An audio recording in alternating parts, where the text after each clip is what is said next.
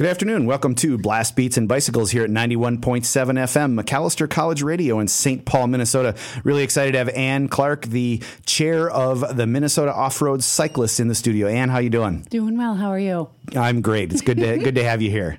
Nice to be here. Yeah. Before we dive into all things dirt, we want to talk a little bit about what's going on in the world of track cycling, as we always do. We have some updates. Jen Valenti basically won everything last time in Minsk. She won the team pursuit, the points race, and the Omnium, and she managed to grab a bronze in the scratch race as well. So she was very busy over there representing the U.S. She's a fantastic person and actually has raced up here at the National Sports Center Velodrome. So we love Jen, and she's an amazing racer, and so we're excited to have her doing so well. Ashton Lambie also took bronze in the individual pursuit in Minsk. And this weekend, the Glasgow round of the World Cup is going on. There is no women's team pursuit team from the U.S. this year. In fact, only Christina Birch is racing for the U.S. this time around in Glasgow. She's racing the Omnium starting tomorrow. Big announcement, too. A member of the U.S. gold medal or World Championship team, pursuit team, Kimberly Geist, has announced her retirement just yesterday, in fact. So they're going to have some work to do to rebuild their capabilities, especially since the Brits set a new fourth fastest time, I believe, on the team pursuit performances yesterday. So lots going on there. Unfortunately, the men's U.S. team pursuit team missed qualification in the rounds in Glasgow, and that does mean that they are out of consideration for the Olympics in 2020. So disappointment for the U.S. team, but we hope that the women will represent as they always have over the last few years. Next up in the World Cup races, we have Hong Kong, and that's coming up at the end of the month, November 29th through the 1st of December. So lots of stuff going on as we are into the heavy track season. Of course, Ghent 6 Day is coming up next week, and Elio Kaisa, who is a hometown boy in Ghent, is racing with Cavendish. So it's a fairly high likelihood that those boys will do well in Ghent. All right, and let's dig into some dirt, shall we? We shall. So tell us a little bit about what the mission of MORC really is. Simply put, our mission is gaining and maintaining trails. We're really focused on boots on the ground, trails, development, management, maintenance. Mm-hmm. So that's the essence of what MORC does. So you really are putting shovels into the ground. Yes, we are. That's fantastic. We are. And tell me a little bit about your role. What is the role of the chair of MORC? Officially, so we're a nonprofit licensed through the state of Minnesota. I am the chair. I like to call myself the female president. I know some people disagree with me because most nonprofit boards just have the chair and the vice chair, but I think, president and vice president sounds better. Sam Pond is my counterpart, my vice president. We have not a full board. We have 9 members. We are recruiting, just putting it out there. President at morcmtb.org if you're interested. But we do it all. We manage volunteers, membership. We do, trail work days, dig days. We do grants, funding, basically anything you can think of that relates to the actual dirt on the trail, we are part of it. We don't do racing, and we just started newly, and we'll get into this later, I know, partnership with the Minnesota State High School League. But we don't do racing just because it's a conflict of interest because we are a nonprofit, so it does get a little dicey, and there already is an established racing community in the state of Minnesota. Yeah. And you guys are really focused on the infrastructure, obviously, making sure that those trails are available for people to use. We have 8 land managers that we work with across 13 or 14 trails right now. It's kind of hard to keep track. We do have a lot in the works, which, again, we're going to get into later. I'm excited to learn about that. Yeah, so we got a lot of things going on. That's great. Yeah. Tell me how you got started with MORC. What was your origin story? I started dating this guy named Jay. We're married now. This was about 12 years ago. And Seems to have worked out. Yeah, it did a little bit, But his friend Graydon was like, hey, you want to go ride mountain bikes? And I was like, sure, being the adventurous person that I am. So I literally bought the same day I bought a mountain bike. Wow. And went to, oh my gosh, what is the trail out in Chaska? Mammoth, the Mammoth Trail. So this was, again, 12 years ago. Yeah. And, it took me a couple hours to get through the trail. There were some like slogging and bogging happening. Yeah, a little hike-a-bike here and there. But I always tell people it was a trial by fire, and I just loved it, and it lit me up. So yeah, that's how I got into it. Been addicted ever since. So yeah. Fantastic. And so you rode for a number of years, but then obviously came in the fairly recent past to your involvement with MORC. How did you get connected with MORC as an organization? Well, interestingly, like two paths collided. I've known Graydon, and we still talk. I think he's listening right now. Hi, Graydon. So he had kind of put a feeler out there that the board was looking for a new secretary, and I have a background in administrative assistance. And then I was working part-time at a restaurant in the North Loop, and this guy came in with an IMBA hat.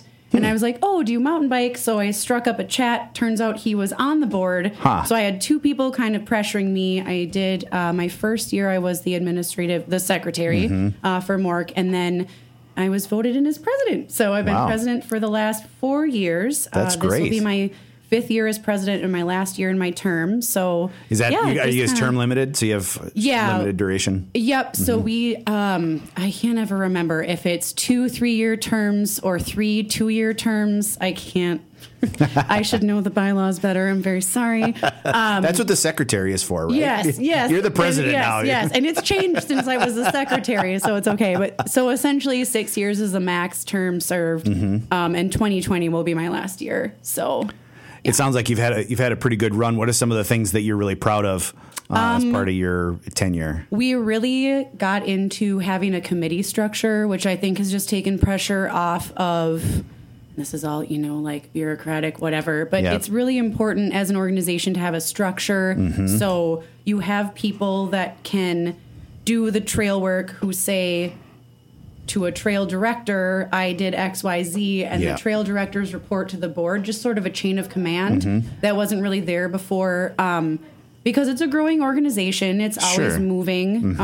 It ebbs and flows. We have had a full 15 board participation rate before. Now we're at 9, I think. So it's a little bit of a struggle. We're only at 2/3 capacity. Yeah. But it just helps to alleviate the pressure if we have that chain of command to just speak up. And then we also get to hear the voices of the people that are working and doing trail boots work. On the ground, right? Yeah.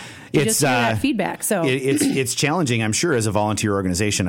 Part of volunteer, boards as well. And it's tricky, especially if you're shorthanded. Yeah. If you don't have the full group of people there. Right. So you mentioned that you're recruiting. Talk a little bit about some of the positions that you have on the board that you need to fill. Oh, anything. I mean, people who have a heartbeat. Right. Yeah. Well, and and the important thing is, I just tell people we do. We are a working board. Nobody on the board is paid to be there, so we all have at least 40-hour work weeks. Some of our board members are actually in school as well. Wow. So it's a lot.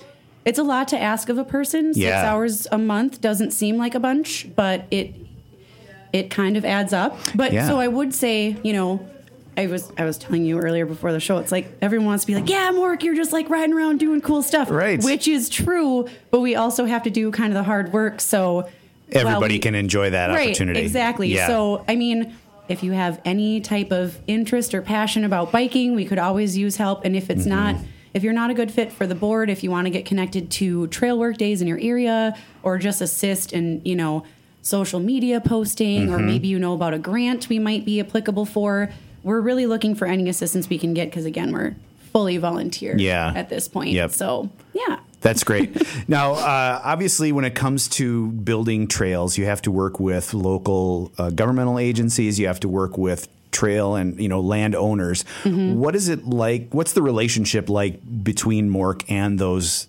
landowners? Sure. Yeah. So we actually we have trails all across the metro. We're north as far as Monticello, south as far as Bloomington, west as far as Independence. Well, Lake Rebecca is actually, I think, even farther west than Independence, and as far east as basically almost the river.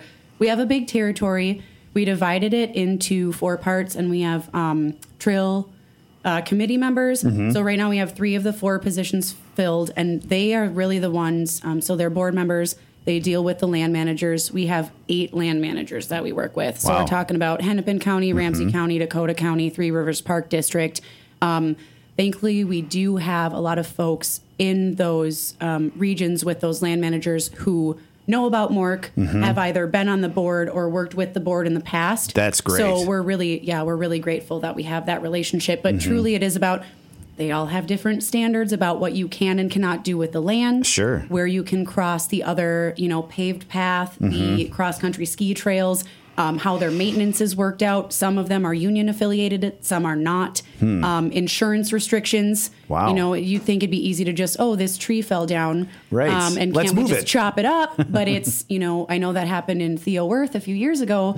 A tree went down right toward the end of the trail, and Minneapolis Parks District, they are union affiliated, so the union workers had to actually take that tree down because it required gas-powered equipment. We can do hand tools, for example, in Minneapolis, but we can't do sort of the bigger stuff all the time unless we have a written agreement. So it is a lot of work. You think, oh, cool, let's just go mountain biking. It's a little more complicated than that, but it's still fun. So it's still fun. Really interesting to hear all those levels of complexity. So I think about some of the things that you do is changing the flow of trails from time to time, or adding new sections, like just happened in Worth. Right. There's a lot of evolution that happens on these trails. Right. You must have to orchestrate that pretty carefully with those land managers. Yeah, definitely. And as far as, and I'm picking on Minneapolis here, but as far as Minneapolis goes, because Theodore Worth lies in the city limits proper, we do have the benefit of working with the Parks District, and they really do. They advocate and help a lot because they are really able to give us the man hours we need. But a lot of those reroutes or changes to the trails are based on, in the beginning of mountain biking, everyone was like, let's make a trail and let's rake and ride. So I don't know if anyone has heard that, but let's rake it and let's ride it. And the issues have arisen with that. A lot of the trails previously had been on fall lines, so there are flooding issues. There are, you have erosion that happens. So some of these reroutes and reworks with the trails really focus on making sure the trail is sustainable and will last for the next 50 plus years. Yeah. So that's a lot of the work that we've done at most of the trails has been just to mitigate the erosion risk, the maintenance risk, make it easier on our trail workers. Yeah. Because we only have X amount of workers for X amount of trails, and we don't want to task them too much, especially with, we had a really hard winter last year. We had a really slow thaw. There were a lot of areas that were flooded even up to June, which is super irregular. MORC's been around for 25 years, and we had trail workers being like, we've never seen this. We don't know what to do. Wow. So just trying, again, to abate those issues and make it sustainable and rideable for as long as possible. Yeah, it's interesting because last year was a horrible year. Terrible. I mean, it was terrible for fat biking. It was terrible in the spring for mountain biking. It was just a bad season all the way around. I know that you sort of hit on this, that trail design has evolved over the last couple of decades. Oh, yeah. What are some of the things that you're doing differently now than that whole rake and ride experience that was going on back in the day? And so the main challenge that we've had is a lot of people just wanted to rip up and down a hill, which I get it. Yeah. Who doesn't love downhill? Super fun. Come on, let's go. The challenge with that, because of the soil type in Minnesota, is that it leads to a lot of corrosion. So what we do is we've tried to make a lot more berms. We make a lot more, I call them flowy bumps. I don't know if there's a technical term for them. But what those, they're features and they're fun, but what they actually do is it trains the water to go down a more natural path. Interesting. It's less corrosive to the trail. And again, it's less work for, the trail crew, and it makes the trail last a lot longer. So really what we've done, and it's hard because you want to sometimes just rip up and down a hill, and you want to just go around real quick in those tight switchbacks. It's so hard on the soil. Yeah. We have a really sandy base in Minnesota, and so once you corrode the topsoil, perfect example, Hillside Park and Elk River, it was a rake and ride trail. It was super, people went there because it was tough. The problem was, over time, the topsoil had corroded so much, it was washing out under some of the shrubs that were holding in the hill. Yep. It was washing out, and it was getting into the sandy base, and you had ruts that some of them were, 6 to 10 feet across and 3 or 4 feet deep. And once you've corroded the topsoil to that degree and you don't have the roots of the trees and the shrubs holding it in, it's not sustainable. It's basically just going to wash down the hill. I can't imagine that would be any good to ride anymore. No, it isn't. So yeah. And, you know, some people, I understand it's not as fun, but we still want to be able to ride trails. Yeah. So, yeah. Well, and, you know, as a person who hates going uphill, I love the new trail design concepts because they're so much flowier. You know, you can gradually make your way up to the top of the hill and still get the fun of that downhill. And bomb it down. Yeah. It is pretty fun. Yeah. So, you know, we try to keep it interesting. Yeah. So, yeah. How are your trail volunteer groups structured? I mean, how does that process to actually like get the work done happen? Sure. So that's probably the most active part of MORC, I would say, is the volunteer management. Currently, I think we have somewhere around 100 volunteers, and usually what it looks like is either word of mouth or people will contact us on social media or email and say, hey, I ride this trail. I really want to help out. Yep. And we just connect them we have trail stewards and dirt bosses, so that's the structure we have. They're trained in sustainable trail management and how to maintain particular trails. You have to do X amount of trimming in certain seasons, and so they know about all of these rules and how to keep the trail sustainable. But usually it's people in the local community at the trail that they live closest to, that they ride the most, coming out and helping. And thankfully, we've been able to kind of, not all trail work is on Wednesday, for example. Right. We've been able to have a little variety where some trail work is on Monday, Tuesday, Wednesday, Thursday. We try to keep it away from the weekends, knowing that people are going to want to ride. It's going to be heavy traffic, right? Yeah. Yep. So, and I guess, you know, if you're on a trail, you might see trail workers just say, hey, thanks. And if you're interested, definitely feel free to ask. I mean, we're always looking for people to help out. So, yeah. So do you get a super awesome patch that says Dirt Boss on it when you're a Dirt Boss? You get a really cool shirt. Nice. You can get a really cool safety orange or a blue shirt. Sweet. I prefer safety orange because sometimes when you're in the woods and you're wearing navy blue, it's not really as visible. Yeah, it's really good camouflage. Yeah, exactly. So, yeah.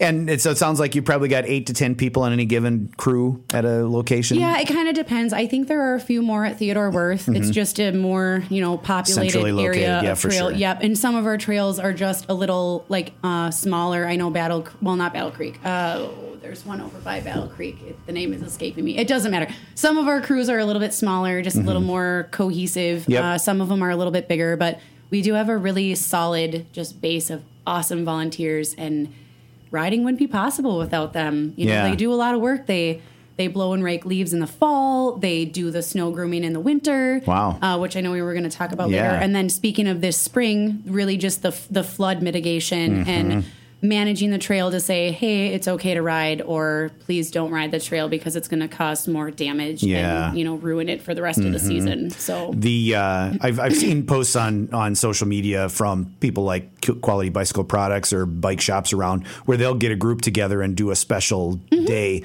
with a team. How do you orchestrate that, and how could people find out more about how to do that? Yeah, so sometimes it does get challenging because we are a nonprofit. We only have X number of tools per trail. Yep. We try to be really good about juggling the bigger equipment like the snow groomers if needed. It's kind of a logistical nightmare sometimes, I'll be honest. But if there is an interest for a bigger group to participate, the more lead time we can have, the better. Because part of it is, maybe we don't want 100 people working on a trail because we anticipate riders are going to be still coming through. Sure. So maybe we break that group up into 3 groups of 30. And, if you have work boots, steelies or something like that, bug spray is always a necessity.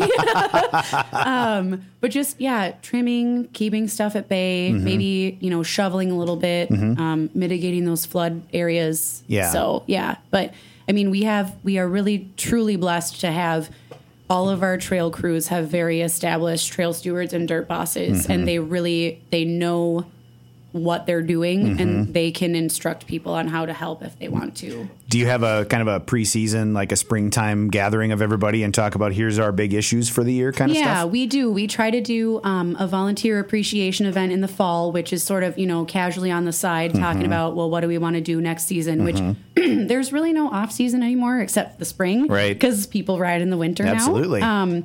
And then in the spring, we do have a trail steward dirt boss meeting where the board works with those folks So there'll be 50 of us in a room just talking about what are the concerns for your specific trail. Last year, again, beating a dead horse, but it was a lot about the flooding and what do we do and how do we communicate to people that, we know you want to ride, but the weather is not cooperating with us. But we do, again, we try to meet once a year. We send out a little survey and ask for feedback before the meeting, and then we try to structure it so we hit every topic that people are bringing up to us. So you guys have been doing a lot of education around poaching and not riding when the trails are wet and that kind of thing. Have you seen that people are paying attention, or is it still poaching still a problem? I think people are. It's always going to be a problem, just because there's no way to inform everyone always about what it means, and people just don't understand, and that's okay. And we have, we understand that not everybody is going to know, especially. Honestly, we've seen a lot of feedback from people who come from either the East Coast or the West Coast, like, why can't we ride? Well, their soil types are vastly different than ours. They have the ability to ride when it's raining or snowing or sleeting, just because their soil types are so different. But I do think because of the things we've seen on social media that people are becoming more aware about poaching the trail really does ruin it for everyone else, potentially for the rest of the season. And it has big impacts. And I think I hope that nobody is intentionally being malicious and going in and saying, well, I don't like mountain bikers, so I'm going to walk on this trail and ruin it. Right. But I think a lot of it just comes down to the education piece. And we're trying to get better about that. It's hard. We have audiences on... certain people use Instagram, certain people use Facebook, we have forums still, certain people go on our website. It's just really hard to communicate with because again, we're trail focused, gaining and maintaining trails. Our marketing budget is pretty slim. We're more focused on putting money toward the actual trail. So it's really, how do we communicate this? And then again, the rub with the land managers, each land manager has a different set of standards about what you can post and how and where. Interesting. So we're trying to navigate it. I think we're getting better and more strategic about it. But it'll always be a challenge. So well, and I know there are some communities like Egan with Leb at Lebanon Hills and the Cottage Grove people. They tend to do a pretty good job of policing that. Right. I mean, they shut down the whole park. It seems like at Lebanon if it's raining and wet. Yeah, one of the bigger trail crews is definitely at Lebanon, and then I think is that Three Rivers or Dakota. Oh boy.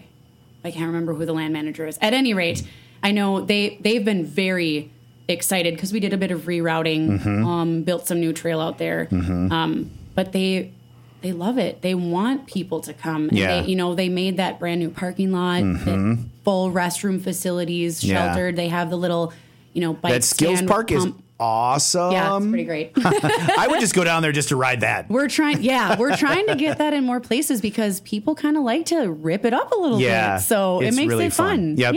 Yeah. And I'm curious, you talk about, sort of getting people into the sport and thinking about, how do you broaden the gap between people who are regular riders and casual riders? And the Cottage Grove Bike Park seems like a great way to get kids engaged. Yeah. Have you seen a lot of kids? It's an interesting study because the ridership is definitely younger, and it means they're more energetic and engaged. The challenge we have seen with that is a lot of the kids move away to go to college. Right. Or, the parents move maybe somewhere else after, empty nesters. And then the kind of, bummer again about living in Minnesota with our freeze-thaw cycle, when we pay for the soil glue, it doesn't last as long as it would maybe in a different climate. Sure. So it has its own challenges, but I think it's important because it's not something that is, available for everyone in a 5-mile radius per se. So it is kind of a little ripper. Yeah. You talked about some of the changes that have been made recently at Lebanon Hills. What are some of the other things that you work with people on to create new changes? I mean, how often do you build like whole new sections of trail at a location, for example? It really depends on the land manager and the money either the land manager or MORC has. So there's a process. For example, I think in 2018, so we have 13 trails right now that we maintain. That's going to tick up in a couple years here. But we had 7 new trail requests in 2018. Wow. So that would have been 150% of our capacity. So, initially, and this is also from public interest and land manager interest, but often what really is critical and happening first is having that land manager buy-in. Because it's really hard if you're like, I want to build this trail here. Yep. It's in a park district. If the land manager, the park district isn't on board with that, that's going to put up its own set of challenges. And then, of course, environmental impact studies. And thankfully, because we do focus on sustainability, we're not putting in paved trails. We're putting in natural features. Yep. So, yeah, just getting all of those pieces in alignment. And then the funding is a big thing. And actually, signage is usually 80% of the budget, shockingly. Interesting. Yeah, signage is huge. And everyone's like, I want to see another sign. And it's like, okay, it's going to be $10,000. So it's not quite as easy as that all the time. But when you talk about signage, are you talking about trail wayfinding signage? Yeah, is that what you're... Yeah, and I know, and I'm going off topic all over the place. That's here, great. I know for Battle Creek, 80% of the budget for the mountain bike trails was the signage because it's not always easy and straightforward. That's a little bit of the structure of that trail is a little older, and I know they're going to do some rerouting, but, you also don't want people to get lost. Yeah, after the show, I'm going to ask you to teach me how to read a mountain bike trail map because I am lost perpetually. I just ride around until I find my car again, pretty much. And that's okay. Yeah, just keep going in the same direction, and hopefully you'll find your way back. That's pretty much just it. Veer to the right, and everything will be perfect. That's a good tip. Yeah, so I have a kind of a horror story that involves wayfinding. So Lebanon Hills, right when they built the new section and they changed the entry for the beginner route, I convinced my wife to go out for our one and only mountain bike ride. First time for her? Oh, dear. And I said, we're going to go into the green trail. It'll be super fun and easy. Well, it was the blue trail. Oh, boy. And there was a lot of hike-a-bike for her. Oh, yeah. She was a real trooper. That is a real lung buster. Yeah. Lebanon Hills. Yeah. We were up looking down over a cliff and somebody was coming behind us and we were trying to get out of the way and it was like, she was like so done with it. Oh, boy. Yeah. Would not recommend for the first time. Yeah. Well, maybe now there's a little more. There is a little bit. Because it was confusing for a little bit there. Yep. So yeah. So anyway, I struggle with maps. Even though I was an Eagle Scout and I still can't read about mountain bike trail map. As long as you know your cardinal directions, you should be okay in theory. Or drop a pin on Google Maps. I don't know. Oh, that's a good idea too. All right, so turn right, which is backwards for me because I'm a track racer. We only turn left ever. Okay. So that's maybe part of my problem. Well, but here's also me. Usually the right line is the beginner line and the left line is the advanced line. So that's why I'm usually like, stay to the right. Yeah. So that's another pro tip. We try. This is great. I know not all features abide by that rule, but we do try to keep it easy to the right. So nice. You've talked a little bit about, and we kind of keep going back to the whole sustainability thing. I mean, obviously this year was a terrible anomaly. Yes. But are you feeling like, or your trail stewards feeling like there's been a change? I mean, is climate change an issue? It is an issue, and the other, not to get off of what you just said, but the other impact is just fat biking, the huge onslaught because, it's super fun. Yeah, and gets you out of the house in the winter. Right, That's exactly. why I do it. So that's been a challenge, too, because in the past, we have not had as much traffic on the trails in the winter. Right. Don't get me wrong. There's been traffic. There have been winter races for years. Snowshoe pack it in, and then you get your 26er, your little skinny tire bike out there. But I think that in addition to climate change has definitely, and then other things, just being the trail managers, I feel are, not that they necessarily weren't before, but just they're more environmentally aware. Again, with Hillside, they had a tragic catastrophe with oak wilt made its way through the entire park. There were a lot of dead standing trees that they had to take down.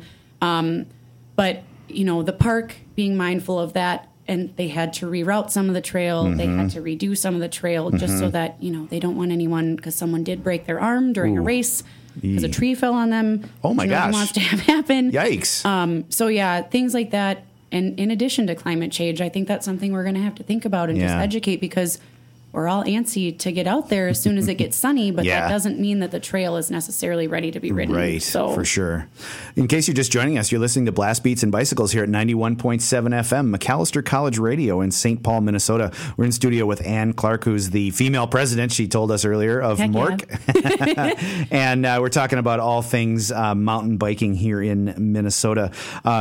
you've kind of hit on something that I've become really passionate about, and that's fat biking.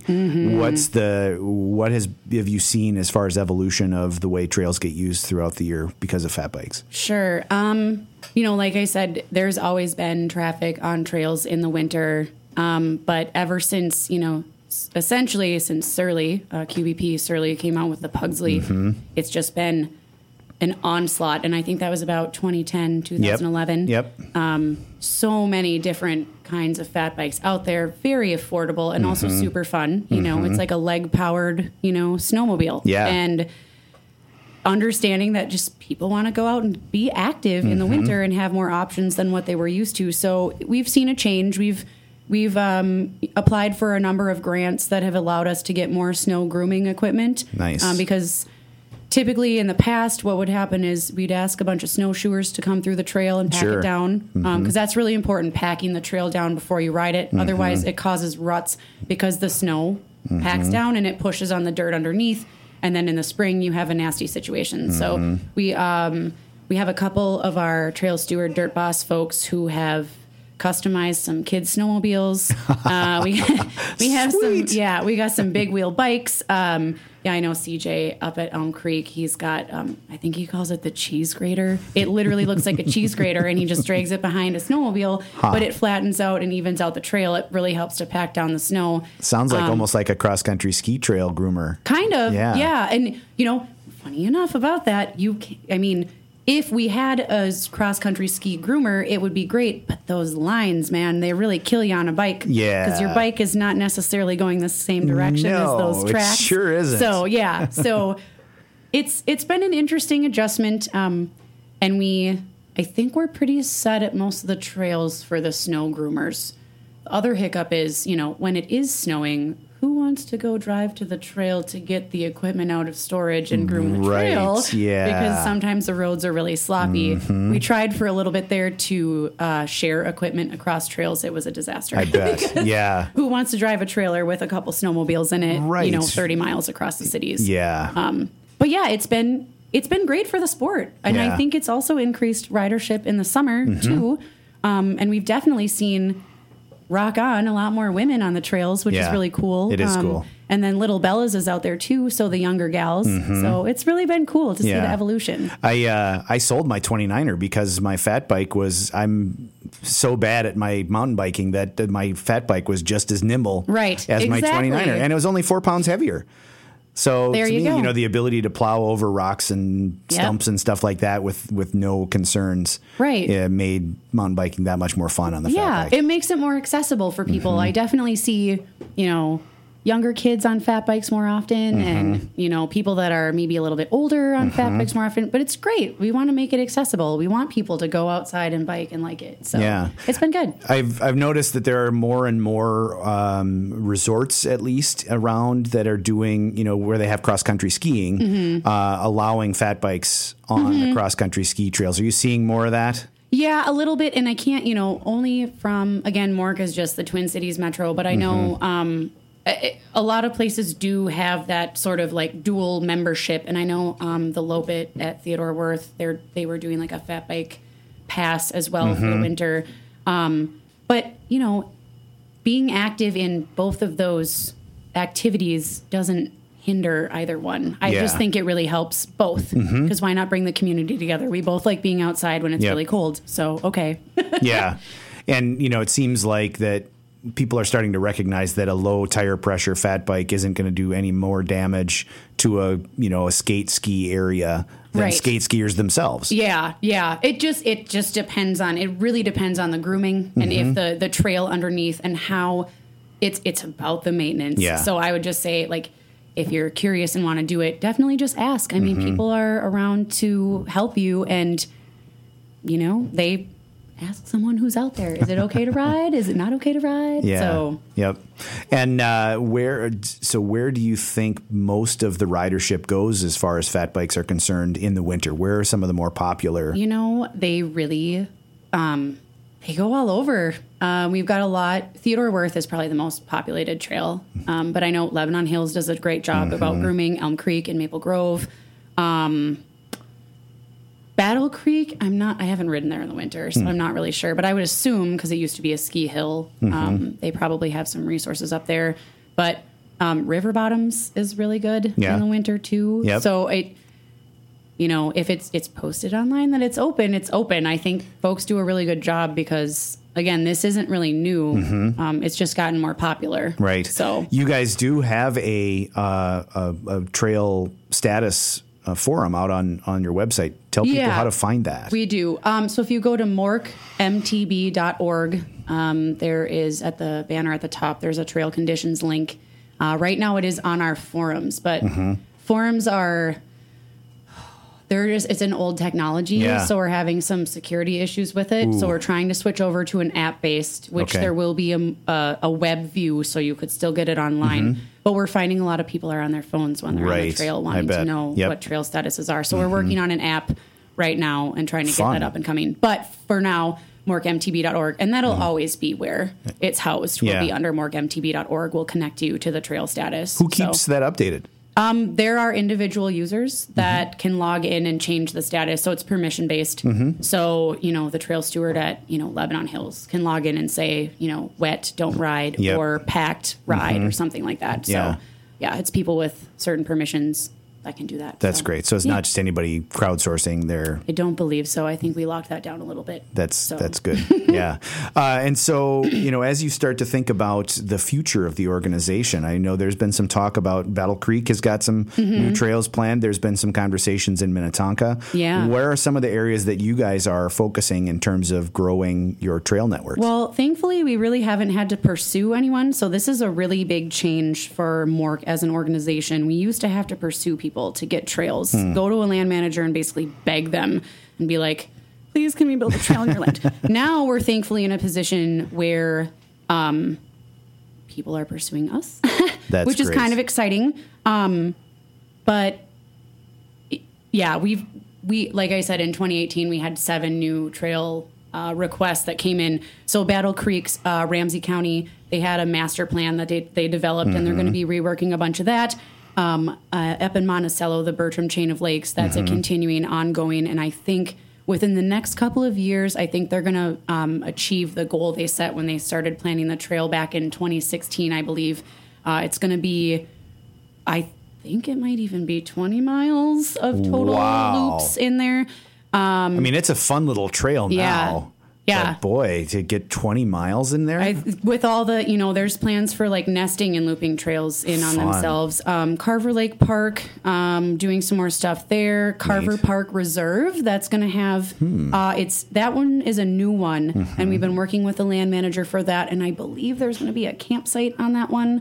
And it kind of crosses over sort of a jetty, there's a lot of water around that one. So that one should be pretty fun.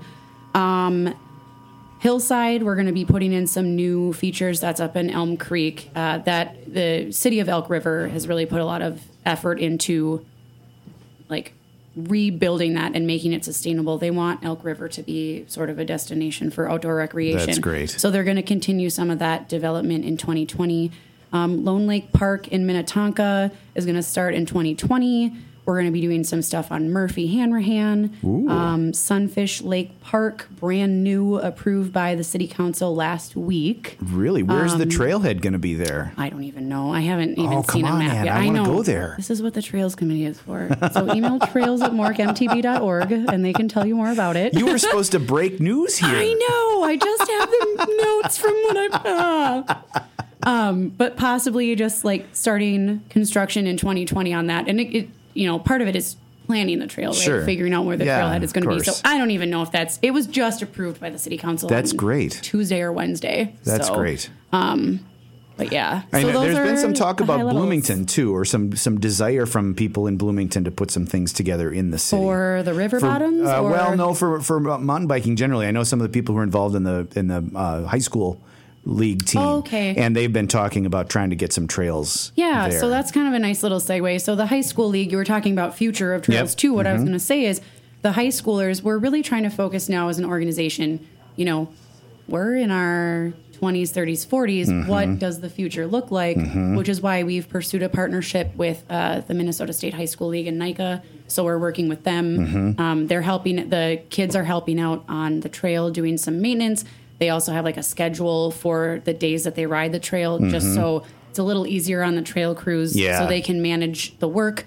Right. They're probably going to have to do a little more work after the, Well, have they'll 100 come with kids. 20 or 30 or 50 kids at a time, right? Yeah. And then also breaking it up. Some of the groups are bigger. I think one of the groups was like 50, maybe 60 kids. So they broke it up over 3 or 4 nights that they were riding, just so you're not onslaughted with all these riders. But really, it's important to just have that in the back of your mind that the future of trails really is with the younger generation and fostering that relationship. Yeah. So, that's been really cool to see, too. That's great. Developing all these partnerships. Yeah, I had an experience. We were on a ride on the trails going past Lake Harriet, and I think it was the South Minneapolis, like the Washburn, kids all came by, and there were probably 30 of them in a group. They were heading to Worth, and every single one of them said "on your left" as they flew by. It was really cool. That's what I was just gonna say. Is like they also are just teaching like polite trail etiquette, which is super helpful because I know I've not been the greatest at all times, and also I've like had my headphones in. And then I have, someone coming up on me really quick. It's just nice to have a little bit of a heads up. So. Absolutely. And you mentioned the River Bottoms. There's a group, the Save the River Bottoms. I'm sure you're familiar with them. Does Mork have an official position or a relationship with them in any way? We have an official position. We support their mission because their mission is to maintain a natural surface trail.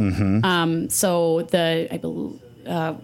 the River Bottoms Trail project, they wanted to pave it for accessibility, which is understandable. And the Save the River Bottoms position is it's in a floodplain and is it sustainable? So we support the sustainability mission of Save the River Bottoms. I know that we have, we know the guys, we ride the trail, but Mork doesn't officially monetarily support. It's not part of your official trail network. Right, yeah. Yep. It's an unofficial trail is really what it is. And we have it on the forums if people want to see if it's rideable or not. Just because, again, it's about that education piece. Is it good to ride? Is it safe to ride? Is it going to cause more harm than good? Well, and that's, you talk about soil conditions. I mean, that's probably the most fragile soil environment in the whole Twin Cities. It's honestly pretty forgiving because it's sand. Most of it is sand. Yeah. So it's easy to ride a fat bike down there. It's a little more challenging if you've got, like skinnier tires. 2-inch or, 2-inch plus bike or something. But it is in a floodplain, so the trail path changes often. But sand it's more forgiving because it tends to wash away or come back in. So you also have you obviously provide the infrastructure for the racing, the High School Cycling League, but also the Minnesota Mountain Bike Series. What's your relationship with them, and how do you manage the events on the trails that you guys work with?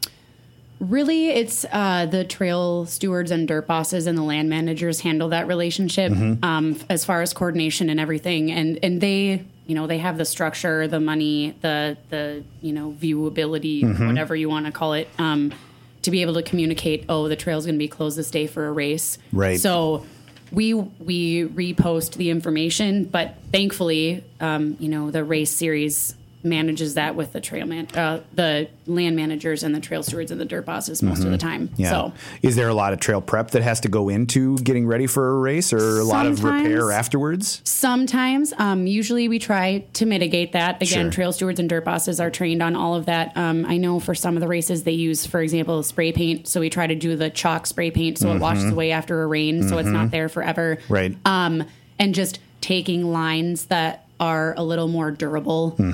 So maybe there might be even some rerouting within a trail to say, well, don't go on this, spur because it's a little more fragile. If you're expecting 200 riders to go through there, you might want to keep it on more of a main path. You want the bulletproof sections. But and that's really where the trail stewards and dirt bosses really work with them to just make sure that we're not going to cause any damage. We're going to really be mindful about it. But there's some work that has to go into it afterward. I'm sure. So, that many people on the trail is going to do some damage. Right. Yeah. Exactly. Yep. Yeah.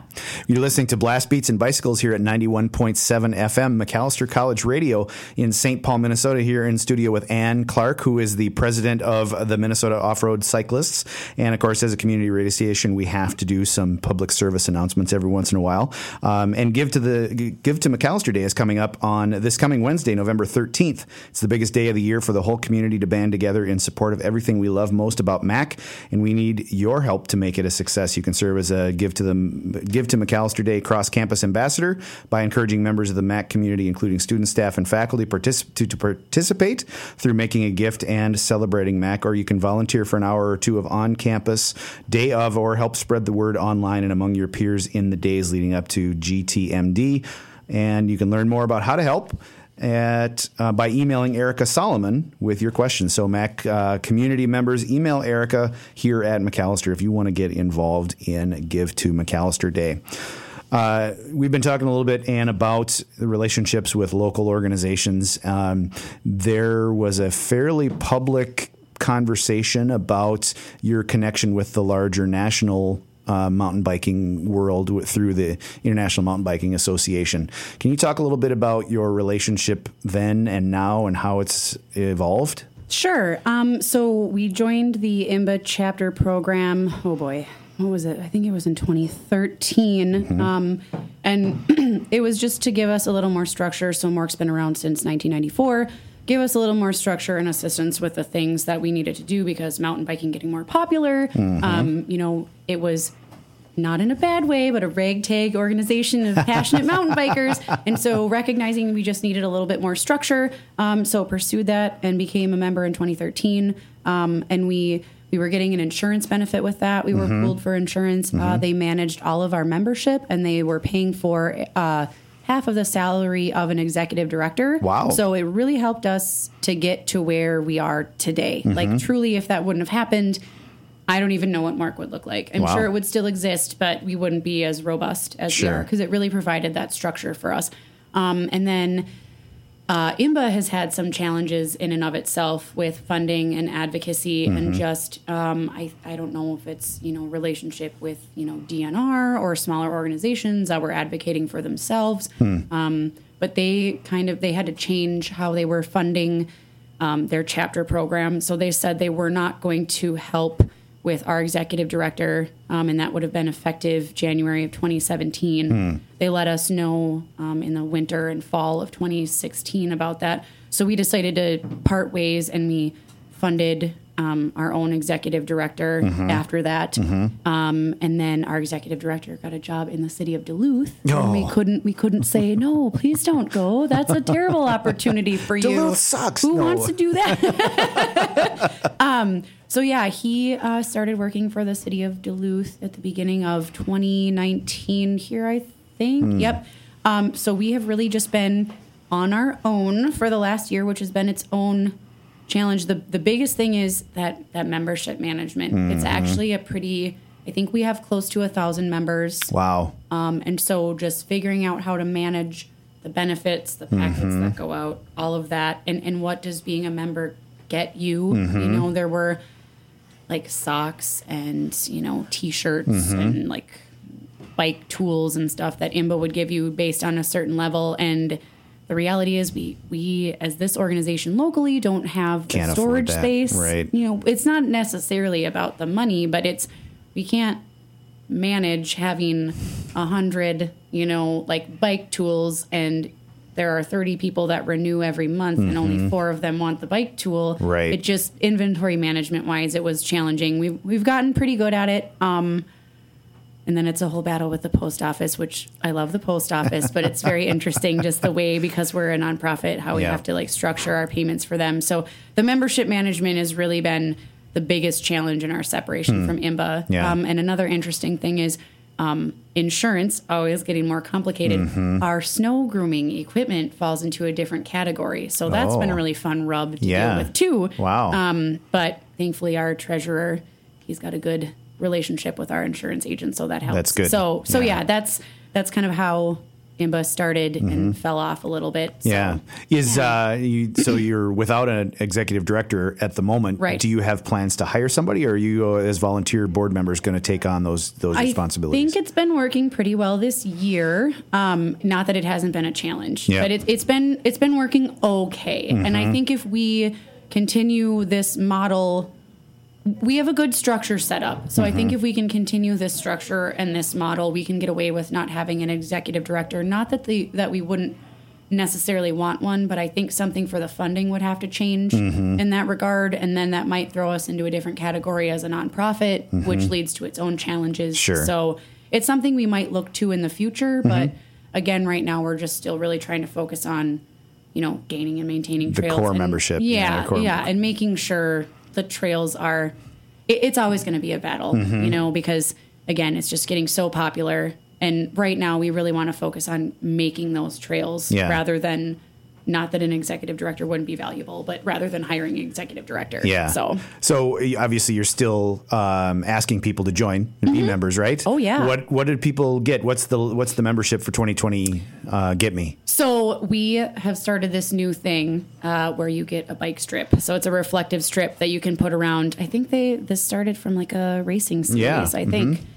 So the first year we've had a blue one and an orange one, and next year it'll be a different color. So it's also kind of like a badge system. Like, hey, check out how long I've been a MORC member for. Right, yeah. And then discounts with some of our vendors. We've got some, like brewery coupons, things like that. But really it comes down to supporting the trails. Yeah. A lot of other states, you have to have a park pass to ride in the trails. And so Minnesota is one of the few states in the entire country that you don't have to have that. So truly, it really does help with the volunteers, the maintenance, the tools. Yep. And a lot of places, their work will do an in-kind donation. So if you give $50, your employer will give $50. So if anyone wants to become a member, look into that too. And how do people learn more about becoming members? Where do you want them to go? So our website has the membership sign up. So it's morcmtb.org. And on the top there, I think there's something that says membership or more about MORC or something. Yep. It's probably right on the main page if you want to become a member and support. So yeah, that's great. And that's what we do. volunteer opportunities, obviously at the board level. Right. Volunteer opportunities, you can email president@morcmtb.org. That goes to our entire executive committee. So there's 4 of us that see those emails. And if you have any questions, we'll make sure to get it to the right spot. Okay. We're almost to the end of our hour together. And I know that you are a fan of titanium bikes. Yes. I want to hear about your bike fleet. Let's get the road stuff out of the way first. I have 2 Schwinns that I love. They're steel. Old They're school. older. Yeah. Love it. They're solid. They're reliable and they're comfortable. And I know they're heavy and I just don't care. And then for mountain bikes, I have a really aggressively raked 650B. It's, I call it Violet Thunder. That's right. She has a nickname. So it's purple. So if you see me on it, I have a teal helmet. So just feel free to be like, hey, Ann. Nice. So it's a 650B. I got 160 millimeter RockShox front fork. Wow. Diora XT components. So I'm ready to just do it. You're going to just bomb shredding it. Yeah. I know. And then for my fat bike, I've got it's a naked titanium, but my rims are bright pink. So again, just really going for subtlety over here. She doesn't have a nickname. Sometimes I just call her the cow because she's pretty big. But yeah, I got that titanium. That's a rigid fork, just a standard. I got large marges on it. Nice. I don't clip into that one. I clip into the 650B, but I like to have that agility. Yeah. I got not wider bars. Wider bars now are so wide. I have more narrow bars, I guess, on both my bikes. But yeah, they're fun. That is fun. It's a great compromise, in my opinion, between steel and aluminum because it has the rigidity of aluminum, but it has the flexibility of steel. So I really like it. So do you have a titanium bike? I just got a titanium road bike, a Colnago CT1, and I'm absolutely in love with it. It's beautiful. It's a 2008. Smooth. Yeah, so it's a combination of carbon and titanium. Nice. I absolutely love it. And of course, it's got the beautiful Colnago paint job on it. Yes. And it's perfect because it almost matches identically my Colnago track bike. Oh, nice. So I've got a little family of Italians living with me. Cute. Yeah, it's really cool. And I know you're a fan of black metal too, right? I sure am. Yeah. So you brought us a little tune to play. Just one. Yeah. Just a little throwback Emperor. And what's special about this song to you? What is it that made you want to bring It is that the in? onset of winter, friends. This is the perfect way to ring it in. Well, we're gonna close out the show with that, and Ann, I want to thank you for coming in. Thank you so much. It was great to be here. It's really been a lot of fun talking with you. Ann Clark is the president of the Minnesota Off-Road Cyclists. You can learn more at morkmtb.org, and we are going to close things out with a little Emperor for Ann.